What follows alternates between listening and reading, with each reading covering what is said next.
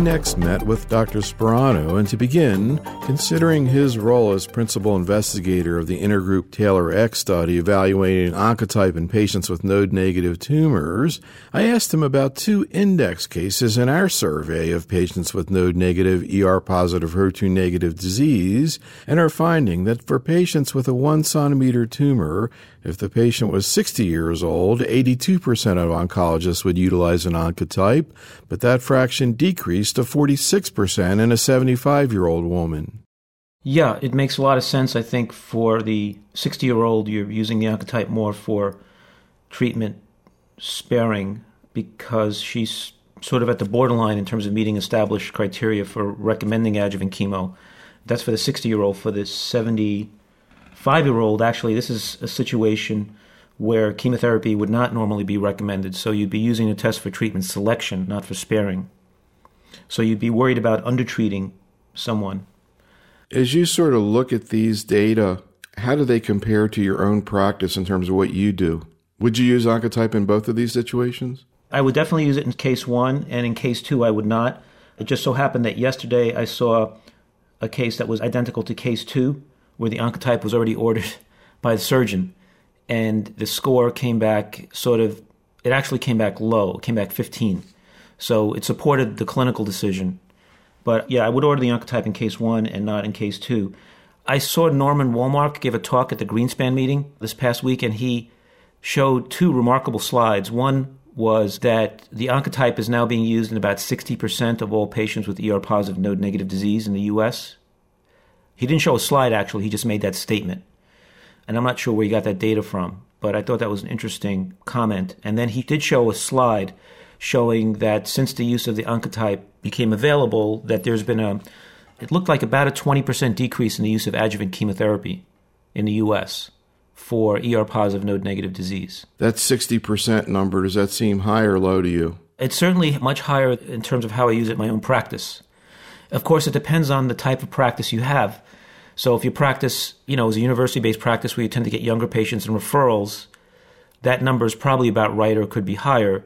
But if it's a more typical community-based practice where the median age of your patients is 65 to 70, it's probably high.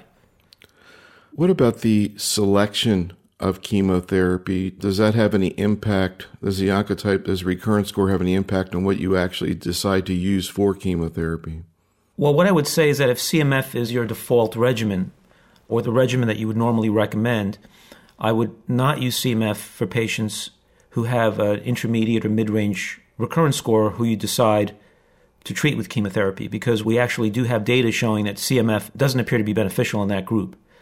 So if I were in a situation where I needed to treat a patient with a mid-range recurrence score, I would not use CMF. I would use an alternative regimen like AC or TC, or a more aggressive, sequential regimen. For example, if you've ordered the Oncotype in, say, someone who has positive lymph nodes or micromets. Can you tell me a little bit about this patient you saw yesterday?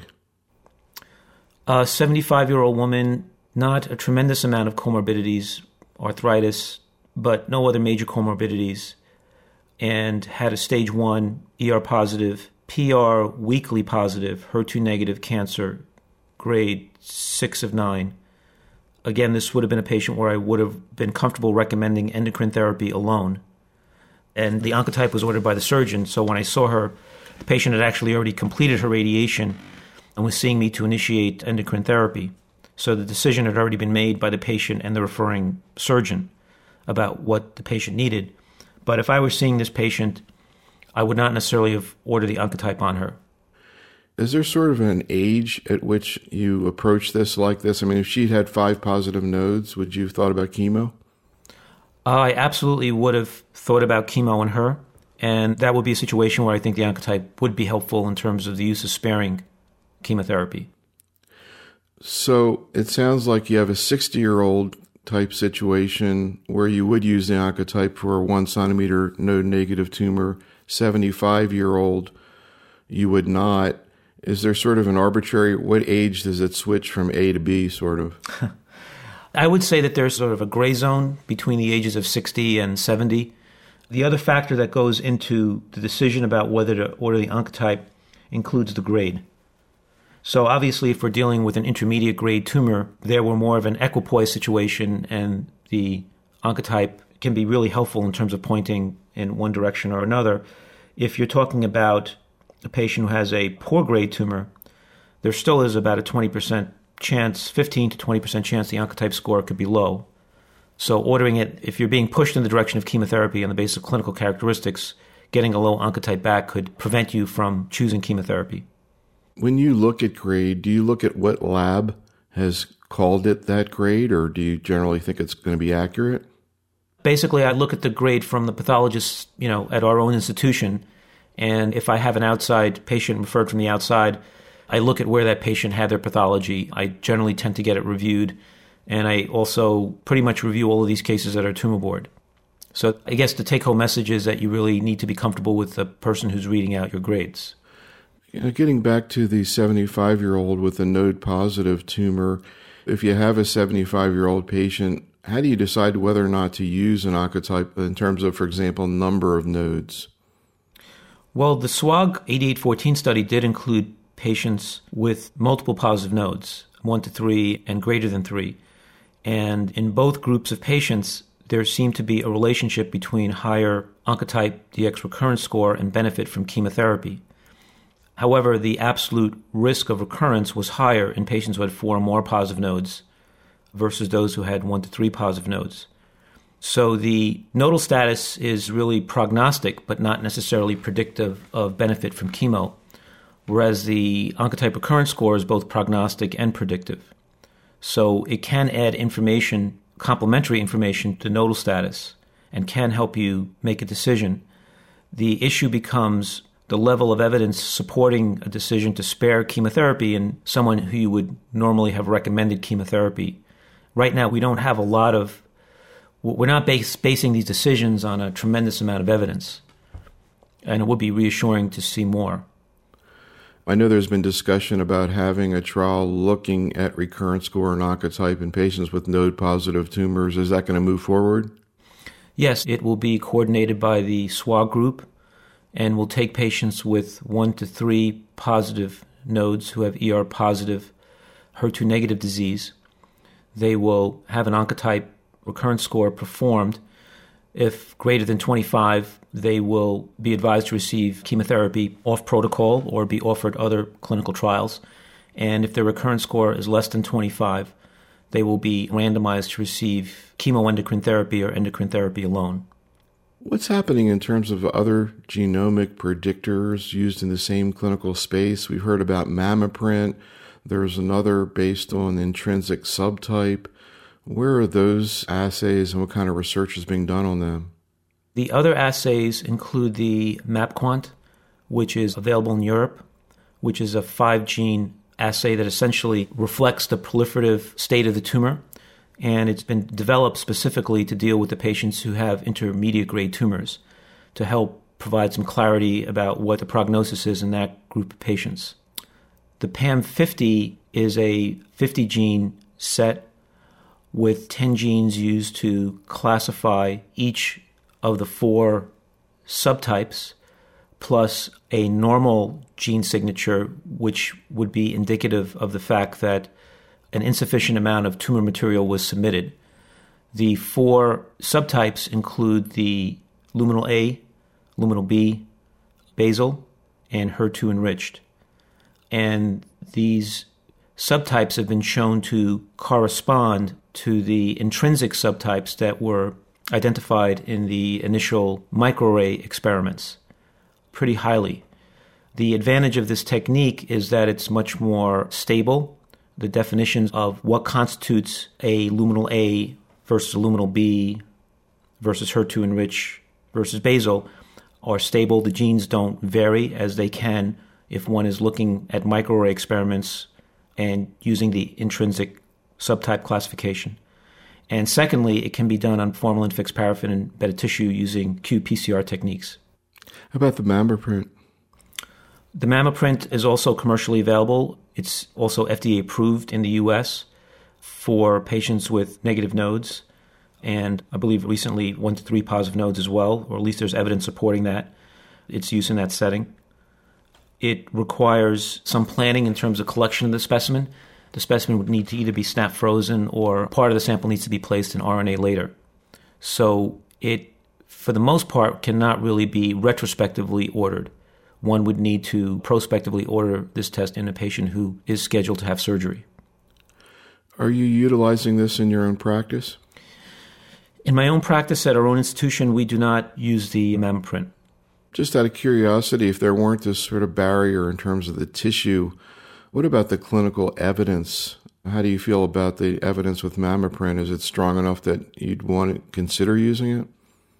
It's already been shown that many of these gene signatures are roughly concordant in their ability to predict clinical outcomes, that is, to provide prognostic information.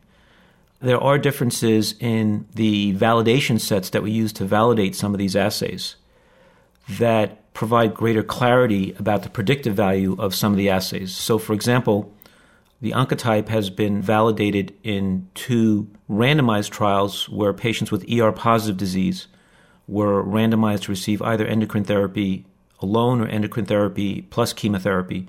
And in both of those trials, there were consistent results in that only patients who had a high Oncotype DX recurrence score seemed to benefit from chemotherapy. With regard to the MammaPrint, there is certainly also data indicating that patients who have positive lymph nodes can have low or can have good risk MammaPrint signatures and therefore not likely to benefit from chemotherapy.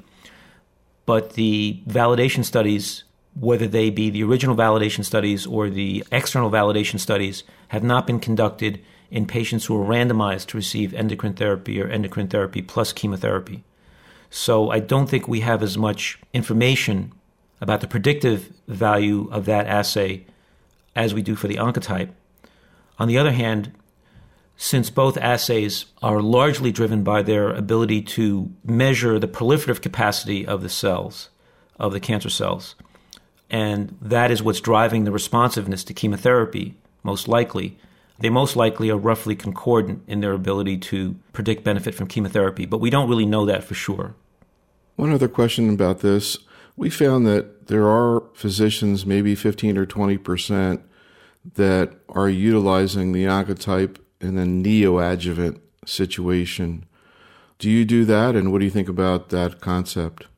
I am personally not doing that, but I think one can make a cogent argument to adopt that approach because clearly the pathologic complete response rates in ER-positive disease are substantially lower than, say, triple-negative disease using chemotherapy alone or HER2-positive disease using chemotherapy plus trastuzumab.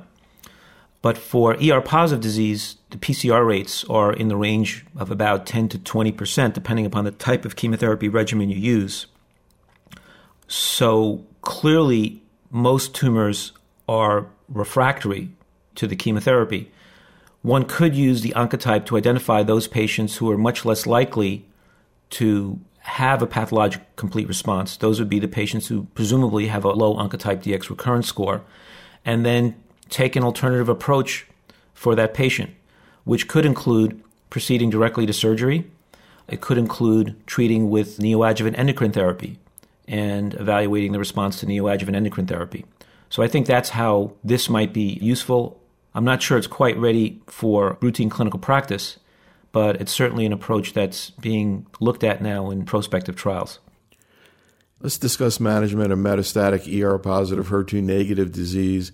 Maybe you can present the patient you told me about who actually was both on an adjuvant and metastatic ECOG trial.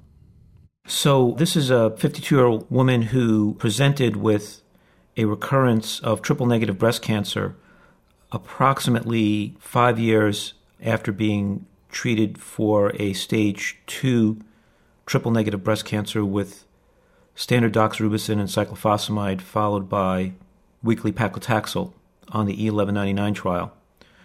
At the time that she recurred, she had no neuropathy, no residual neuropathy from her prior taxane therapy, and she exhibited an excellent clinical response with the resolution of her bone pain and was maintained on paclitaxel and bevacizumab on the E2100 trial for about 33 months, at which time the paclitaxel needed to be discontinued due to neuropathy. She continued on bevacizumab alone and remained stable for another 8 months, at which time she experienced progressive disease. At that time, she was treated with single-agent capecitabine and had another good clinical response that lasted approximately a year, and then has actually received a number of subsequent treatments, both standard cytotoxic regimens, and participated in a number of clinical trials. And her disease has subsequently responded again to other cytotoxic regimens, including an ixabepilone-based regimen, a regimen including vinorelbine and gemcitabine. So I think this case illustrates that what many people have said, that triple-negative disease is a heterogeneous disease, that there may be a subset of patients who may have late relapses, and there's a subset of patients who can respond well and have durable responses to standard therapy. I also think it points out the fact that the treatment effect for bevacizumab in triple-negative disease is similar as it was in ER-positive disease. So one sees similar benefits for triple-negative disease when one adds Bev to weekly paclitaxel, but the duration of responses are generally shorter, which is known to be the case for triple-negative disease. Patients tend to respond to treatment, but the responses tend to be brief in duration. Any speculations about what differentiates a patient who has this type of tumor with this very unusual history compared to the more typical patient? There have been reports about specific subsets of triple-negative disease, gene signatures associated with different clinical behaviors.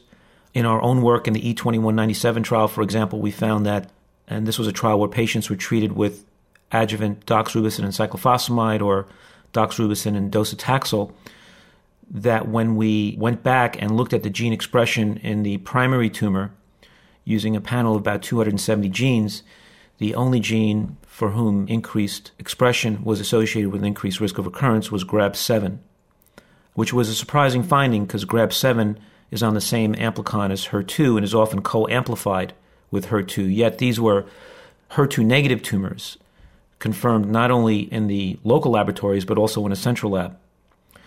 So again, I think triple-negative disease, as we know it, is a heterogeneous disease, but right now we really don't have good tools to identify those subsets within that subgroup who may do better or worse with certain therapies and who may have a more indolent course. Now, has this woman received a PARP inhibitor, or is it something that you're thinking about in her? This particular patient, I have not yet had the opportunity to treat with a PARP inhibitor, and she would actually be ineligible for the only trial that I currently have for a PARP inhibitor. Looking back at this woman's case and in general in terms of triple-negative advanced disease, where are you right now thinking about using PARP inhibitors? Well, unfortunately, they're largely unavailable except through clinical trials or through a compassionate use program for aniparib. We're anxiously awaiting the results of the confirmatory trial. We expect results sometime in 2011. If that trial, which essentially was nearly identical in design to the original trial presented by Joyce O'Shaughnessy, that will undoubtedly lead to approval of aniparib to be used in combination with carboplatin and gemcitabine. Until that time, for these patients, it's clear that this class of drugs have activity, but there are many unknowns. Do these drugs have comparable activity, and are they interchangeable? What are the biomarkers that predict benefit from these agents? Do they have similar effects irrespective of what chemotherapy agent or agents you partner them with, or do their benefits occur only when given with specific chemotherapy regimens? So there are many, many unknowns, and I think in the next couple of years we'll begin to see some answers to these important questions. If it turns out that the phase 3 trial with aniparib mirrors the results of the phase 2 and it was available, where would you see utilizing it in the course of patients with metastatic triple-negative disease? Well, the original trial included patients with 0 to 2 prior chemotherapy regimens. The trial wasn't sufficiently powered to identify the benefit in patients who are less extensively treated versus more extensively treated. And we really don't know information in that regard also regarding the confirmatory phase 3 trial. So I think we're going to need more information before we can figure out exactly how to use this drug, whether it would be better used as a component of first-line therapy, or whether it might be best to reserve it after patients have failed several lines of therapy. Now, one of the things we asked about here was BRCA testing in patients who are not necessarily younger or with strong family histories. What do you see as the indication to do BRCA testing in patients with triple-negative breast cancer? We get a lot of questions from oncologists about that. Certainly, if they meet the established NCCN guidelines for testing, it should be considered. I think in the past, we've only thought of testing as sort of a means to potentially counsel the patient and their family members. But now I think we may need to think of testing because it may have therapeutic implications for the patient who has metastatic breast cancer, whether that be triple negative or ER positive, because of the fact that the use of PARP inhibitors as single agents can be effective if patients are known to be BRCA mutation positive. So I think we're going to begin to, for the unfortunate patients who have recurrent disease, who may not have been tested, I believe we're going to have additional reasons to consider testing them so that we can identify those who may harbor mutations and therefore may be exquisitely sensitive to these agents, either used as a single agent or in combination with other agents. Are you yourself ordering BRCA testing in this kind of a situation or with this type of thinking right now? Yes, I generally refer all of my patients to a genetic counselor at my institution, but I haven't run to a situation where I've necessarily ordered the test in someone who hasn't been tested in order to identify whether they, say, be a candidate for a PARP inhibitor. But I think that scenario will become more common in the near future. Let's talk a little bit about HER2-positive disease. In the survey, we had a number of scenarios related to adjuvant treatment of patients with small node-negative tumors. And you can see that for a 60-year-old woman, about half the docs would give chemotrastuzumab for a 0.3 centimeter tumor, but almost all would treat if the tumor were 0.8 centimeters, regardless of the ER. Any comments? Well, it's clear that patients who have stage 1 HER2-positive breast cancer, whether it be ER-negative or ER-positive, have a higher risk of recurrence, particularly the ER-positive patients. And for the ER-positive patients, these are often patients who would have been treated with endocrine therapy alone. It's clear that if the tumor is HER2-positive, they have a much higher risk of recurrence, anywhere from 2 to 3-fold. That would put them in the range where they would be a candidate for recommending adjuvant chemotherapy.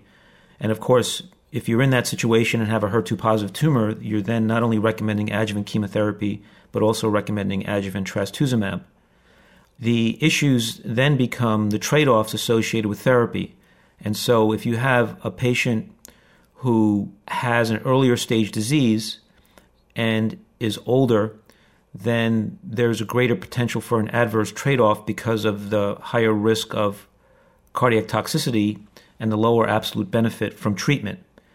I think that's what's driving the use of non-anthracycline-containing regimens, whether they be docetaxel and carboplatin or docetaxel and cyclophosphamide, or in some cases here, just paclitaxel and trastuzumab.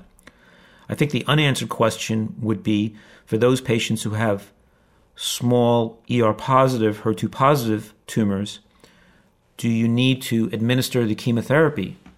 Or would you get similar benefits by simply adding trastuzumab to endocrine therapy? I don't think we have an answer to that question, and in most circumstances, patients are being treated with chemotherapy in addition to trastuzumab. I've had some situations in my own practice where I've had high-risk patients who have ER-positive disease who are elderly. One particular patient I'm thinking of was 75, had a number of comorbidities, and also had 4 positive nodes. And the patient had an ER-positive, HER2-positive breast cancer. So that's one circumstance where I've used trastuzumab in addition to endocrine therapy without chemotherapy. I have also one other very similar patient in my practice. But I really don't think we know for sure that using trastuzumab in that way would produce the same benefit as if you used it in combination with chemotherapy. What about the use of paclitaxel and trastuzumab? That was a choice that some people are making for older patients. Is that a regimen you utilize, and how would you compare the toxicity of that regimen to, say, TCH? Well, there are several ways to give that. One would be weekly paclitaxel with trastuzumab.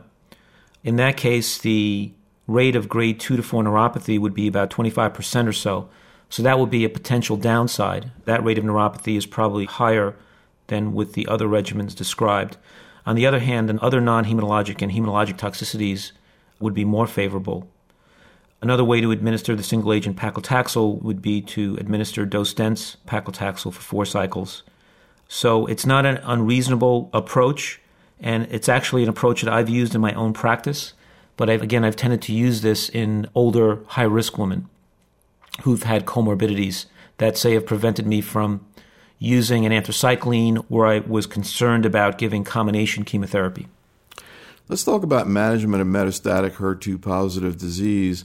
And one important question we asked related to first-line treatment for patients who'd received prior adjuvant chemotrastuzumab. And as we've seen before in other surveys, the choice of anti-HER therapy actually varies a lot based on the interval since completing the adjuvant trastuzumab. But in this survey, even with relapse 6 months after trastuzumab, about a quarter of the physicians restart trastuzumab and switch to chemo. How do you approach that decision? My inclination would be to use trastuzumab in most circumstances. And in any of these circumstances here, whether it be 6 months, 18 months, or 3 years, my inclination would be to use trastuzumab plus chemotherapy and to reserve lapatinib. The exception would be circumstances where a patient had a recurrence while receiving adjuvant trastuzumab. That's a patient who's clearly resistant to trastuzumab. Whereas a patient who relapses 6 months, 18 months, or 3 years later, I'm less confident that disease is truly resistant to trastuzumab. And I wouldn't want to essentially give up that option unless I was certain we were dealing with resistant disease. What's your thinking in preferring trastuzumab even in the patient who's had a relatively recent relapse? Well, my thinking is that I'm not certain that relapse is due to resistance to the trastuzumab. Certainly there's some degree of resistance, but the issue in that patient may have related more to, say, resistance to the chemotherapy, which was completed much earlier, or it could have been due to a greater disease, occult micrometastatic disease burden. On the other hand, if a patient has a recurrence while receiving adjuvant trastuzumab, I'd be pretty confident that we're dealing with disease that's resistant to trastuzumab and that we would need to replace that anti-HER2-directed therapy with another HER2-directed therapy, namely lapatinib, or to add a second anti-HER2-directed therapy to the trastuzumab backbone. And I guess you'd be referring to combining trastuzumab and lapatinib? Correct. In what situations are you using that combination? And do you ever use it with chemo? I've been using the trastuzumab-lapatinib combination predominantly in patients who've exhausted most other options. I think it would be reasonable to consider in a patient who, say, had a recurrence on trastuzumab, who was minimally or modestly symptomatic, with the notion that one might be able to delay the onset or the need for chemotherapy. I think that it's interesting that although the response and PFS benefits were somewhat modest, there seemed to be a relatively greater survival benefit. I think the take-home message there is consistent with other studies, and that is that even in the presence of progressive disease, there seems to be some value in continuing anti-HER2 therapy, whether it be using one modality targeting HER2 or two modalities targeting HER2. We were talking before about your patient who was in the E2100 study. Can you talk a little bit about where you see the use of bevacizumab right now in metastatic disease? And I don't know if you have any thoughts about the ODAC thing and, also the choice of chemotherapy with it. What we see here in this survey is a very strong preference for taxanes. Can you just sort of overview the way you see this whole decision? Well, I think the decision is unfortunate because I think the weight of the evidence would be supportive of the fact that bevacizumab does have a clinically useful role in the management of metastatic breast cancer, but only when used, I think, in specific situations. Many have focused on the lack of a survival benefit when one looks at the aggregate data sets, and this has focused on a lack of benefit for median survival. What's been lost in the whole discussion is the fact that there's a very consistent benefit that's statistically significant in survival at 1 year. In each of the individual studies and in the meta-analysis, there's about a 5% absolute improvement in survival at 1 year. And this is during a period of time when the patient is actually receiving the drug, the average period of time being about 9 to 12 months. So I think that tells me two things. Number one, that the drug is safe. I know there have been some concerns that adding bevacizumab may increase life-threatening or lethal toxicities associated with therapy. But survival at 1 year at a point in time that reflects when the patient's actually receiving the drug, I think is a measure of the drug's safety and reflects the safety of the drug. And secondly, I think it also reflects the efficacy of the drug. We may not be using the drug properly. There may be rebound angiogenesis when discontinued, and one may need to continue the drug beyond progression, as was the case with trastuzumab. For many years, we suspected that might be the case, and many patients continued trastuzumab beyond disease progression. We have not done that with bevacizumab, and unfortunately, the proper trial has not been designed to address that question. Let's go back to your cases. How about this other woman with triple-negative disease? So this is a lady who is currently 65, who presented approximately 5 years earlier with a stage 3A triple-negative carcinoma of the right breast with metastasis to multiple positive axillary lymph nodes. She was treated with mastectomy and tram-flap reconstruction, was enrolled on the SO221 trial, and was randomized to receive weekly low-dose continuous cyclophosphamide with weekly doxorubicin, followed by every 2-week paclitaxel. And then she also received chest wall radiation. She remained disease-free for a period of about 5 years when she developed a cough, and the workup demonstrated multiple pulmonary mets and liver metastasis. She underwent a biopsy of one of the liver lesions, which proved a recurrence of triple-negative breast cancer. She was treated with single-agent carboplatin for approximately 3 cycles, had a transient response, and then progressed.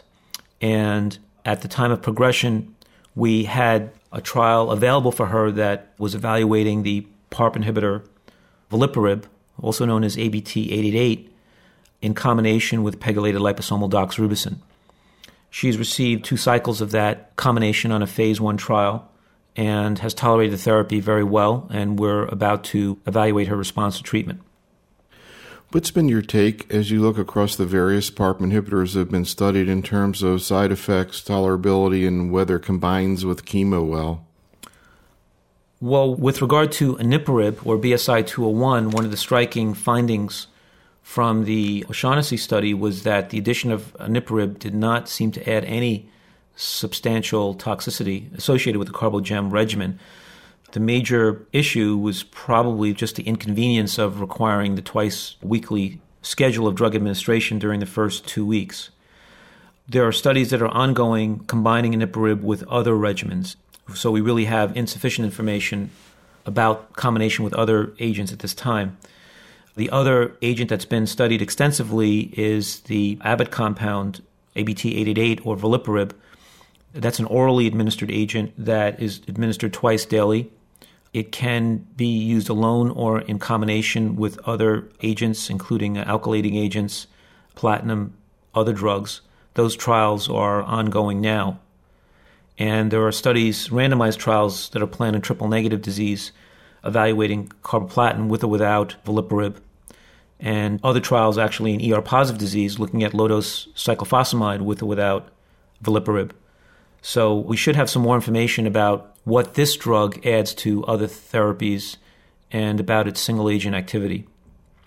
There's also olaparib, which has been shown to be effective when used as a single agent in BRCA mutation carriers, and which has been combined with other cytotoxic agents. 2 final questions. One, we asked these physicians about the issue of biopsy of metastasis at the time of metastatic disease. And it looks like in general there's a orientation towards doing the biopsy a little bit less commonly if the patient's older. Can you talk about how you approach this question of whether to rebiopsy someone? My own bias would be to perform a biopsy whenever feasible, for a variety of reasons. Number one, to confirm that you're dealing with a recurrence of breast cancer and that you're dealing with metastatic breast cancer. I've had scenarios where biopsies have come back showing sarcoid, showing lymphoma, showing other cancer types. So establishing a diagnosis is critical, the correct diagnosis. Secondly, it's known that the tumor can change phenotypes. Breast cancers are known to be heterogeneous, and there may be subclones of the tumor that are specifically recurring, and it's important to know the biology of that recurrent disease. However, having said that, there are some scenarios where it may not be possible to do a biopsy and where there may be an overwhelming amount of evidence suggesting that one is dealing with breast cancer. For example, on the basis of a very high tumor marker with extensive bone disease, where there's no single bone lesion that will be easily accessible to a biopsy. And if this scenario particularly occurs in an older patient or someone with multiple comorbidities, I'd be less inclined to push the biopsy, but I do attempt to do that whenever possible. I've also had scenarios where I pursued attempting a biopsy and I was not able to confirm that we were dealing with metastatic disease. And one particular case was a 74-year-old woman. She had a triple negative breast cancer at the age of 74 with 5 positive lymph nodes. And I treated her fairly aggressively at this time because this was about a decade ago with doxorubicin cyclophosphamide followed by paclitaxel, dose-dense therapy. She then developed some vague abdominal symptoms and a cough, and she had pulmonary nodules and mediastinal adenopathy. She actually even had a mediastinoscopy and a CT-guided biopsy. We were not able to confirm that she did in fact have metastatic disease. And so we just observed her.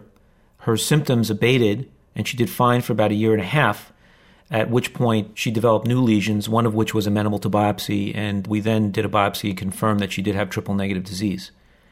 So there are circumstances where one can observe. This is a patient who, essentially was observed for about a year and a half without therapy, who had triple-negative disease. And so this is another example just indicating that even triple-negative disease can have a heterogeneous clinical behavior.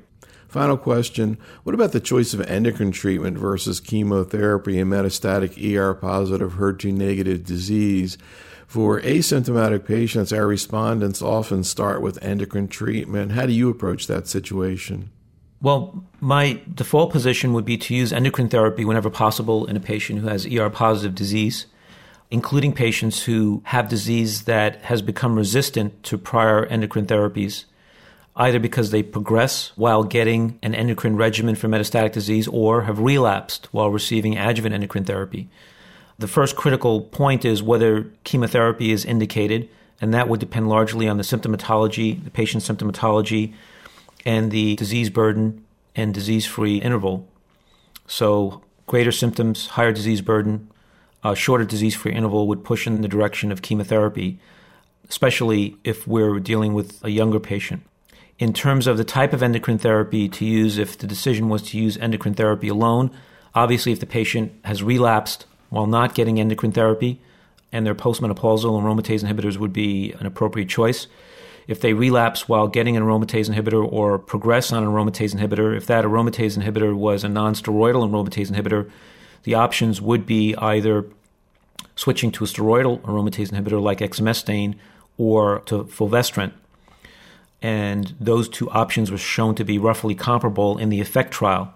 On the other hand, there's a more recent trial, the CONFIRM trial, in which a higher dose of fulvestrant was used than was used in the EFFECT trial, which showed better efficacy when using the higher fulvestrant dose, which led to approval of the higher dose by the FDA very recently.